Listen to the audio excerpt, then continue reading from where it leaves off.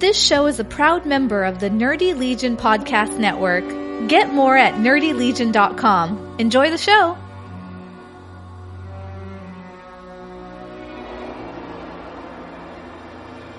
Welcome to episode Fill in the Blank.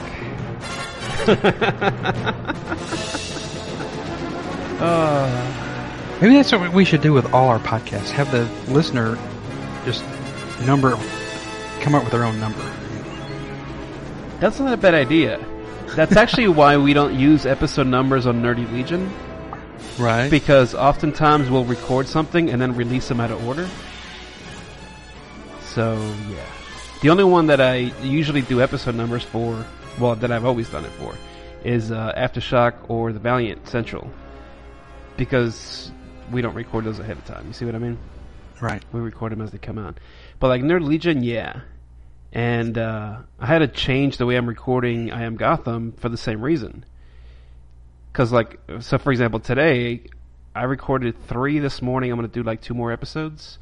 And then we have this one that I'm recording. So, all I'm recording is the actual content section. And then whenever I decide to release it, I'll do an intro, and that's that. That's not a bad idea. We may try that with BOTR, because we've been releasing them as we do it, but there's no reason that we'd have to. And we're 2 ahead right now. Yeah, exactly. Anyways, this is some kind of episode of I Am Gotham, and Jay is joining me again because we have nothing better to do. So, we podcast. Yes, sir. We are talking about another episode of Batman the Animated Series. I don't know how people's reactions are to the first episode because that has not yet been released. Well, we're going to assume that it was, quite well received. It was awesome, right? So there's that. Absolutely. There's that. And actually, you know what? I should have released that today because today is the 25th anniversary of Batman the Animated Series. You're right, it is. September 5th. I had neglected to make that connection. Yep. And I was just looking at it this morning. Yep. So I might just need to release it tonight or tomorrow. Works. God, 25 years. 25 years. Long time. But, so we're still trying to figure out how we're going to be discussing these.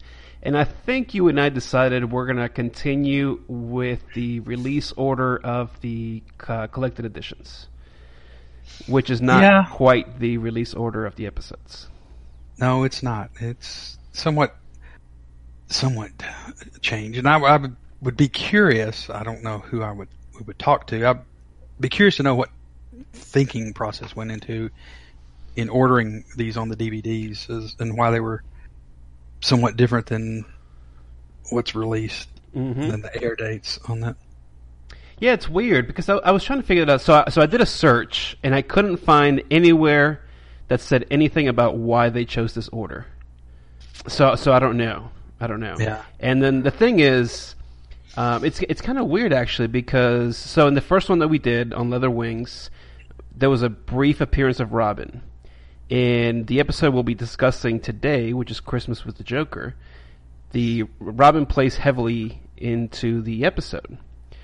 And correct. But in terms of the actual release date of the series, Robin didn't come in till the latter part of the series because Bruce Timm and company didn't want to have Robin in the series. Correct. They wanted it to be solely a Batman story. So there was going to be no Robin, no Dick Grayson at all, if I remember correctly. I don't think so, yeah. They weren't going to have, the cast of characters. It was going to be pretty much like a Batman and Gordon story. And that kind of fell by the wayside, I guess, because the pilot did so well that the studio wanted it to be a more typical Batman story, I guess. So, as a result, if you're watching this in the order that we're talking about him, Robin does play a big role in a lot of these early episodes. Which is fine, because that's how it was in the comics, Yeah, it's not a problem. It's just, it's odd the way some of their ordering seems a little strange, and could be confusing to somebody who's not seen the series before. It's like, okay, Robin's in one episode, he's not in the next two, but then he comes back, and then so it's. Yeah, it is weird, and in particular with this episode, it's weird because there was already one previous Joker episode. No, two. There were two Joker episodes before this Christmas special. Right. And the first one actually introduces the Joker quite a bit better than this episode does. Because it seems to me that this automatically assumes you know who the Joker is. It does. There's a lot different about this. This episode seems sort of one-off from the whole rest of the series to me in a number of ways. It's not as, even though this was definitely, primarily a kid's show, it was something that would appeal to all ages, certainly in adults. And, we talked a little bit about in the first episode about sort of the somber mood of it, the darkness, and showing Batman as this brooding character. And, there was this which is very typical of the comics. Yep. This episode it's lighthearted, it's silly in places, it does a lot. It's definitely like a Christmas episode. You think, okay, they kind of threw out the typical way we're writing this and just wrote this to have fun, and so it doesn't feel the same to me as the other episodes in the tone of it at all. Well, there's a couple things about that. So this episode is a lot like something you would find in an annual in a comic, right? Where usually, well, this was not always the case because there was a time where annuals actually played into the overall story. But a lot of the times the annuals don't have to do with whatever the continuity is at the time they're published, right? Right. They're kind of like a fill-in issue in the fifth week, sometime towards the end of the year, or like maybe during a time where there's not much going on, right? So no events or anything like that. And this episode is a lot like that. And kind of going to what you're saying, a lot of the episodes were written and directed by people that came back quite often to do those episodes. And Christmas with the Joker is actually the only episode written and directed.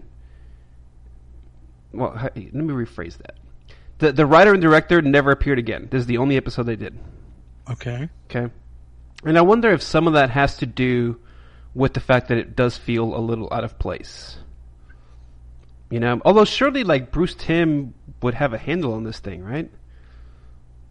You would think that they would have control over it. I mean, they wouldn't just take whatever the scriptwriter gave them. Yeah, exactly. I don't know. It's weird. I don't know. I just really thought that it was sort of the mindset. Okay, this is a Christmas issue. We're going to be a little bit lighter with it, a little bit more fun, a little bit more silly. Well, and I think I like that. So there's quite a few early Batman stories that were very lighthearted, and there's a lot of humor coming out of Batman, and in this particular episode there is that seriousness, and we'll get to that because there's some jokes about Christmas. Right. There is that seriousness, but the way he delivers those lines, the way that Kevin Conroy delivers the lines, give it a little bit of sense of humor, even through the stuff that should be taken more seriously. And part of the reason could be that it's a Joker episode, and so maybe they want to play up a little bit on the Joker, and it's actually pretty convenient. So because it's the 25th anniversary today, there's been some articles online published about the history of Batman the Animated Series, and I'm sure you know this, some people might not. Mark Hamill is not originally going to be the Joker. No. Originally it's supposed to be Tim Curry, who had recently finished doing the It miniseries, Stephen King's It. He was, what's the clown's name? Pennywise. Pennywise. There you go. I should know that because I think that movie comes out. Isn't it next week? The week after? Pretty soon. I haven't followed, but it's coming out pretty soon. Yeah. I know. We watched the trailer again last night because my wife loves Stephen King, so I'll be going to see that. But so Tim Curry was originally going to be the Joker, and I mean everyone liked his performance, but apparently it was extremely dark. And it just so happened that as they were going to start recording some of these episodes with the Joker in them, Tim Curry got the flu or like strep or something where he couldn't talk. And so they quickly had to find somebody to replace him. And Mark Hamill had been doing Broadway at the time. He was doing Amadeus on Broadway. And yeah, I'll just read the quote. It says, "I'd been playing Amadeus for almost a year on the road. On those shows, you can't change the words, but I would play around with the laugh. Because of the play, I had an arsenal of laughs for the Joker." So that's kind of interesting. Like he actually thought that they were not going to hire him because he was Luke Skywalker. Right. He felt that would be too much of a disconnect with people that think he played this iconic hero, and they're not going to cast him in this role as a villain. Correct. But, he went and he auditioned, and they really liked what he did, particularly because of the laughs. And I think it's because of the fact that he had been doing Broadway for a few years that it really helped set the type of voice that he used for the Joker. Because of all the characters in the animated series, the Joker is the most lyrical in the way that he talks. Like if you pay attention to it, there's a rhythm to it. The ups and downs of the voice, when his voice cracks, when he goes really high pitched, it's very lyrical, and I find that fascinating. That this guy, I mean, like I think growing up, all I ever knew Mark Hamill for was Luke Skywalker. And it seems like he would almost be like one of those guys that gets typecast to be nothing else but a Luke Skywalker type. And that's tough for an actor because as you get older, you can't just play a dumb kid who's the hero, right? You need to find different roles for yourself. And what series of fortunate events for him that would lead him to play the Joker. And I think for anybody that's, even if you've never seen the animated series, there's been so much influence on his take on the Joker that I think that has bled into other movies and other series and even into the comics. I think so. I think you're correct on that. But the other thing that kind of I thought about, and he was talking about, wasn't sure how people were going to accept him, is this role. And I'm thinking, especially with younger audience, with the kids, did they even really know he was doing this? Because you look at this episode, and they show the credits at the end, and they just flash past. And it shows the cast on the credits, and it's up there for less than a second. And if you're not really paying attention, you don't know who's doing what. I mean, seriously, you've got to kind of almost pause the DVD to see who's playing in the roles. So, I mean, it's possible that a lot of people didn't even know that this was Mark Hamill, especially I think kids, younger. I think that's pretty typical of any cartoon, though. Like, think about any cartoon series that you've watched. Like, chances are you don't know who the hell voiced any of them, and as a kid, you don't care either. Right. Maybe us as adults going back and watching these, we kind of do care, especially a series like Batman the Animated Series that ran several years and has had such a lasting impression of a lot of people. I mean, being the 25th anniversary, I'm watching on Twitter, and there's a lot of people talking about how much this influenced like their comic book reading and like things they enjoy from Batman. That wasn't possible beforehand. I mean, maybe Batman 66. But like we talked last episode, a lot of people kind of don't like Batman 66 because of the camp. Right. So, it had been from the time that series ended until the animated series began. There was nothing outside of the comics to influence what people thought of the characters. And, I mean, there's a few comic stories you could say are maybe iconic and important milestones for Batman history, like the Dark Knight, Frank Miller. But outside of that, like for a long time, the Batman comics were they were pretty crappy. You know, they weren't selling very well. They would maybe not even in the top 100 sometimes. So yes, that's there was a point before the TV show came out. I think in '64, DC was actually considering canceling Batman. Right. They were actually considering canceling the title because it was just not selling and nobody seemed interested in it. Yeah, I think at one point they had talked about combining it with Detective.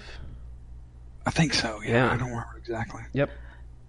And the TV show sort of revitalized it and made it popular again, and then it sort of kind of waned.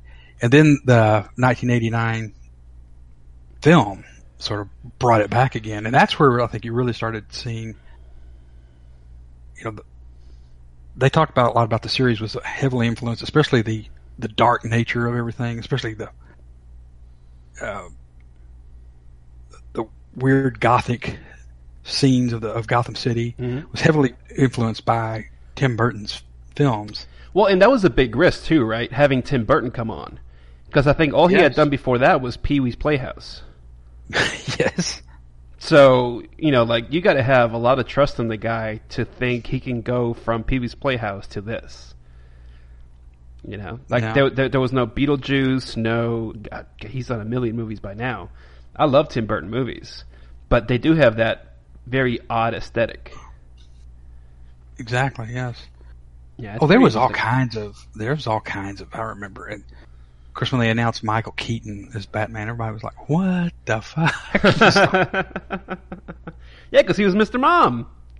Yeah, exactly. And you know but the thing about it, it's funny. It's been that way with every character, every person they have cast as Batman. There's always an initial, you know, what the hell are you people thinking? And in most cases, you know, afterwards, people accept it. And not just Batman, because I mean, think about Wonder Woman recently. Oh yeah. When they cast Gal Gadot as Wonder Woman, everyone's like, "There's no way she can do it. She's too small. She doesn't have boobs." You know. Right. And now, like, who else can you see being that character? I mean, I could see a few people being that character, but I think she did a fantastic job, and that's always been the same with Batman. And I'm not the biggest Michael Keaton Batman fan. Everyone knows this. Matter of fact, my wife hates comics, but the one comic book related thing we always argue about is Batman Keaton as Batman, or Michael Keaton as Batman. Because I don't like his Bruce Wayne. Yeah, and I remember Tim Burton, and boy, we're getting off topic, but this is okay. I remember Tim Burton talking about one time why he cast Keaton, because everybody said he's not big, because he's like 5'11", something like that. He's not big, he's not beefed up like a lot of guys. Mm-hmm. He doesn't fit. And Tim Burton was saying, that's exactly what I wanted. Right. The way I envisioned Bruce Wayne. That's why he has the suit. That's why he has the gadgets. That's why he has the technology, because he's not just a bruiser. And I can see a little bit what he's talking about, but yeah, his Bruce Wayne, because that's always the interesting thing about, because I'm kind of the same way with Christian Bale. I liked Christian Bale's Bruce Wayne. I did not like his Batman. Particularly the voice, which got worse with each film. I mean, yeah. But anyway, that's my own personal. I do love those films though, and I think Dark Knight. They're great films. I think Dark Knight is one of my favorite Batman movies of all time. Oh, absolutely. The only real criticism I think with Christian Bale was his voice, which just seemed to get more ridiculous with each movie. Mm-hmm. Well, and that's kind of become the thing, right? So I don't know if you watch Gotham on Fox, but that's the voice that Commissioner Gordon or whatever Detective Gordon uses. He uses the growly Batman voice, you know. Yeah. And I think ever since the original '89 Batman, that's kind of been the thing, just to have a growly Batman voice. And that's why I like the animated series, though, because the way Kevin Conroy does it, he does have a little pizzazz to his voice. But I think you can identify the same person doing Bruce Wayne and Batman in the animated series. Whereas in the movies, maybe that's not as clear because they try to mask the voice so much.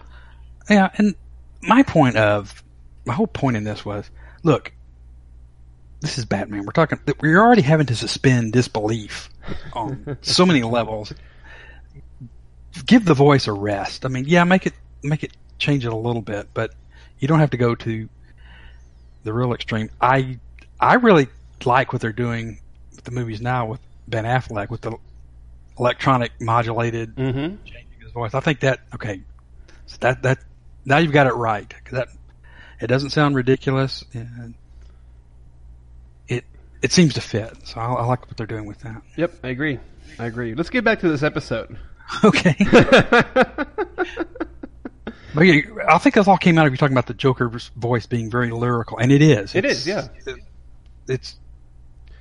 And I remember, and I've seen interviews with both Mark Hamill and Kevin Conroy, and one of the things that Conroy brings up all the time was how interesting it was to watch Mark Hamill work as the Joker, because they were all in the studio sitting at tables, and they could see each other, like they were each in a different booth, kind of a soundproof booth. And everyone is sitting down except Mark Hamill, and he's always standing. And Conroy said you could watch him, and he would get so into this role that his face would become distorted and contorted. He said it was actually pretty creepy watching him become the Joker while he's doing this. Yep. Yeah, I could see that. And I've seen some clips of him in the sound booth, and it's very interesting to watch. I think that plays out a lot to the way the characters are portrayed, though. And what do they say? Like 70% of language is nonverbal, something like that. And I mean, how are you going to convey that if you're sitting down holding a microphone? You know what I'm saying? Like you need to be able to move around and embody that character in order to successfully portray it, I think. And I think that's why his representation of the Joker is so powerful. You know, and if you look at other representations of the Joker, by the way, you don't have to be like overly lavish in the way you present yourself. I mean, look at the Dark Knight, right? Like everything's very subtle. There's like a couple facial tics, and that's about it. Like in terms of body language, he's very still and hunched over, and that's about it. But but you get a lot of the performance out of the facial expressions and the way that the lines are read. Yeah, agreed. Yep. Anyways, we all know Mark Hamill's the best Joker ever, by far. Kevin Conroy, best Batman ever, by far. I agree, except I got to tell you though, if I'm reading comic books and the Joker's in that, Mark Hamill's voice is not what I hear in my head when I'm reading the Joker. For me, it depends. So if it's like a darker, grittier story, then I agree.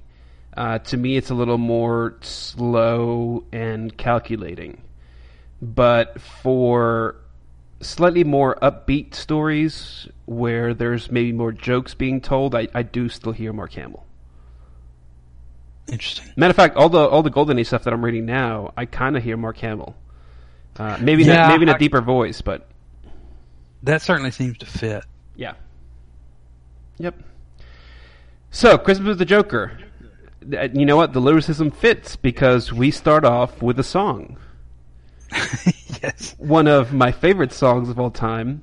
I was going to say the song every one of us heard as a kid. Yeah, I was going to say one of the most iconic things. And matter of fact, it's funny because my daughter just recently started watching Batman the Animated Series with me. She's 7.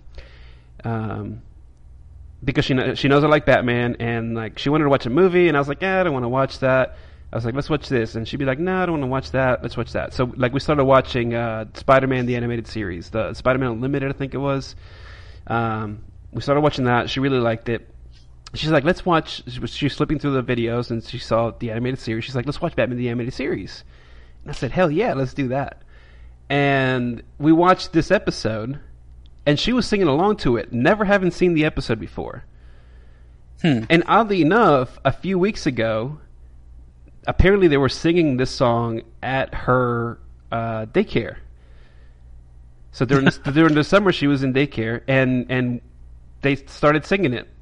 And I'm talking like 5, 6, 7-year-olds who have never seen this before, and they knew the song. Like, I'm sure they maybe knew it because somebody, like an older brother or something, maybe sang it to somebody, and they remember the song because it's a very simple song, and it's funny. Yeah. And I think, kids kind of relate to that. So it was funny hearing my 7-year-old sing Batman Smells, Robin Laid an Egg. Because I remember watching this, and like when this came out, I was 11, I guess. So I don't know what is that, 10th, 5th grade, 4th grade, 5th grade, 6th grade, something like that. Yeah. But like everybody was singing this song all the time. And even then, I'm sure like people that weren't watching the series. So I thought that was fascinating. Anyways, but yes, it's the Batmobile, lost the wheel, the Joker got away song. That first came out in this episode, and it's not the best episode, but there's a lot of memorable moments, and I think that song is definitely one of them. Agreed. So the Joker starts singing. It's Christmas time. He apparently has taken over the TV station in Gotham City. Yes. Before all that, we also get a setup about Batman and Robin, because Batman wants to go around the city, make sure that there's no crimes being committed on Christmas Day. Understandable. And Robin's like, "Come on, dude! Like, it's Christmas. Even like gangsters and robbers and villains take Christmas off." And Batman's like, "Look, we need to scout the city, make sure it's safe." And so they're doing that. Nothing's happening. Finally, he sees a woman who it looks like she's going to get mugged by a guy, and that's not at all the case. He actually goes to return her purse in the Christmas spirit. And finally, after he sees this, he's like, "Okay, we'll go to the house." And Alfred's making goose because rich people eat geese, I guess. I don't know. Well, maybe Alfred's Britishness coming through there. Oh, too. Yeah, that could be it. That could be it. And it was also funny too, that opening scene is like they start to go home and Bruce is like, he's acting almost pissed off that there's nothing to do out there, that there's no crime. Because he doesn't want to go home and be cheerful and he's playing up the moody Bruce Wayne. But that's why you get some of the humor, right? So Robin ends up being the comedic element because he's like, "Hey, let's just go back to the mansion and watch It's a Wonderful Life." And Batman's like, "It's not that wonderful a life." Like he's like, "Is this like a sappy story?" He's like, "I'm not in the mood for a sappy story." Yeah, I think what the line he said, "It's not incessantly cheerful." Is yeah, it? There you go. That's what it was. It's just. Yeah, it was funny. And Robin's like, you humbug. That was cool. Anyway, so there's no crime. There's no crime. So they go back to Wayne Manor, and Robin puts on the TV because they're going to watch It's a Wonderful Life. They don't still show this on TV every year, do they? They do. Do they really still? They're down. They used to do it years ago several times. I think they're down to once a year. They do one night a year. And it's on NBC or something like that. I can't remember. Okay, interesting. Yes, they still show it. Yeah. So I remember this because I think it's been the case for like 40 years that they've played this movie every year. And he's not too keen on watching it, because he's Batman. He's a tough guy. But of course, it's not playing on TV because the Joker's taking over the TV station, and he sings his little song, and he's got a plot to give Batman hell on Christmas Day. And that's kind of what happens the rest of the episode. So the Joker has Donner and Blitzen, which are two of his henchmen, plant a bomb at the President's Bridge. He has kidnapped Commissioner Gordon. What does he call him? Oh God. What does he call him? Like something crime family. Oh God, I wish I remembered. The lawful. There you go, the lawful family, which is Commissioner Gordon. It's Harvey Bullock and Summer Gleason. Right, the reporter. The reporter, yep. He kidnaps those three in an attempt to lure Batman out, right? So he's like, you need to come find these people before, I kill them, basically. I don't know if he ever explicitly says he's going to kill them, because this is a kid's show, but... Oh, he does, yeah. Does he? Yeah, because he doesn't say it so much. He says they have to be here by midnight, and then he does that... Oh, yeah, that's right. That symbol of, raking his finger across his neck, like, like they're going to get... So, yeah, he definitely implies that they're going to be offed by midnight if he's not there. So, of course, Batman and Robin go and try to stop the train. Summer Gleason's mom is on the train, so Joker, of course, makes a joke about it. And Robin unlatches the passenger cars from the engine. Batman goes to the engine to get the conductor out. The passenger cars stop, but the engine car actually falls over the bridge and blows up. But fortunately, nobody was killed. And using his gadgetry, Batman figures out that Joker is at the Gotham Observatory on Mount Gotham, and they go there to find out what the deal is. And Joker's not there. But there's a big jack-in-the-box that's also a radio, and he talks with the Joker. And Joker's getting pissed, right? Because Joker wants to be found. Yes. Because he has no family, and so the way that he feels is best for him to spend Christmas is with his arch nemesis, the Batman. And I thought that was really interesting. Yeah, and it's played up there, and you see that in a lot of things in the comics as well, especially in New 52, that arc Endgame, where I'm not giving out any spoilers. Suppose where Bruce Wayne and Joker actually die at the end of this. I mean, they express some of this kind of almost a camaraderie, right? Because they are yin and yang. There's no question about it. There's no Batman without Joker, and vice versa. Mm-hmm. Yep, you're right. But yeah, you definitely see that. He's definitely wanting Batman to find him. Yep. So he's like, well, maybe I'm just not giving you enough clues. And so he brings out what's the doll called? The Betty something doll. Betty Blooper. Betty Blooper. Yeah. It's a play off of Betty Boop, which was a famous cartoon early 20th century. Yep. So as a result, Batman figures out, they have to be at the old toy factory where they made the Betty Blooper dolls. Let's go there and see what's up. And so they go there, and of course the Joker is there. And Batman and Robin manage to let go of Gordon and Bullock and Gleason and go after the Joker and end up catching him. And then they're able to go back to Wayne Manor, and luckily Inspector Gordon, or the Commissioner Gordon, had a tape of It's a Wonderful Life.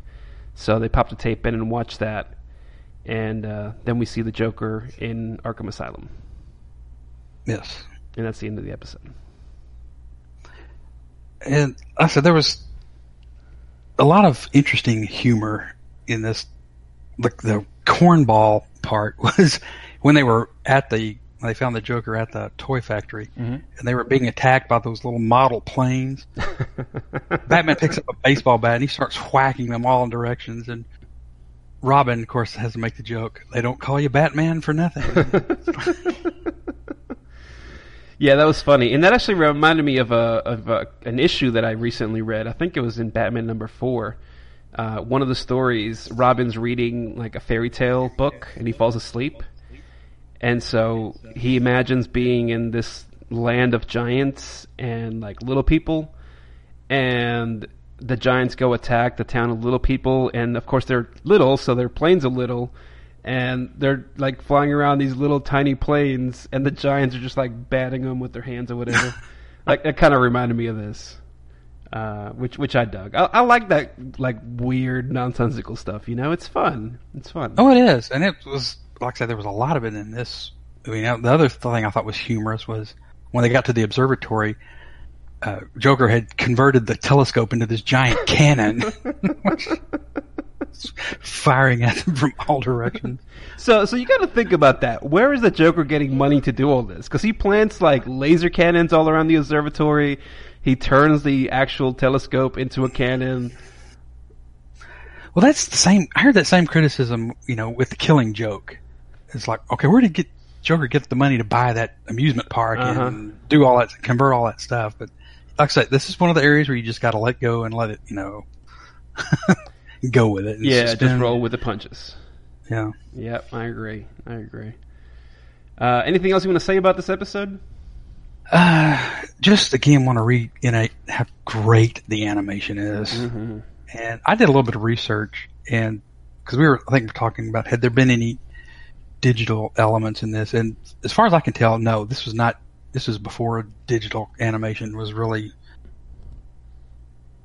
mature, and they actually outsourced the animation of this to about 6 different animation companies, almost all of them in Asia, India, Korea, different places to do that. And, just love the animation. And their rendering of the Batmobile, still one of my favorites. Yep. I love this Batmobile. It's the Art Deco style that they use.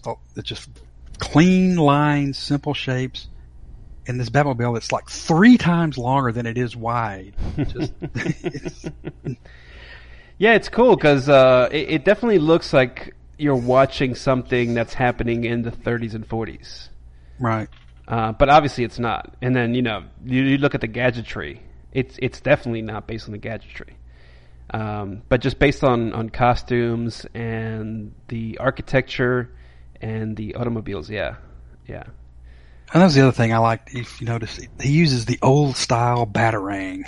Mm-hmm. Where the Batarang that loops around whatever he's. Yep. It's not just the. Not just the bat symbol. Not just the bat symbol, or the higher tech stuff he uses in the films and stuff today. Yep. Yeah. Overall, this is not my favorite episode, but I think it's a fun one. It's a fun one. I tend to agree. You got to take it for what it is. I mean, it's like I think it was a Christmas episode. And they said let's just have some fun with it. Yep. Good stuff. The next time we get together, we're going to be talking about Nothing to Fear from September 15th, 1992, and that's Scarecrow. Yes. So that should be interesting. An interesting, one of my favorite villains. He's definitely I would consider him a second-tier villain, but still one of my favorites. Mm-hmm. All right, that's going to wrap it up for us on this one. You can find Jay at Jay Forgets. He is also on the Best of the Rest podcast, so check that out. I'm, of course, at Geekvine, and just go to the website. Get more episodes of all the podcasts, nerdlegion.com.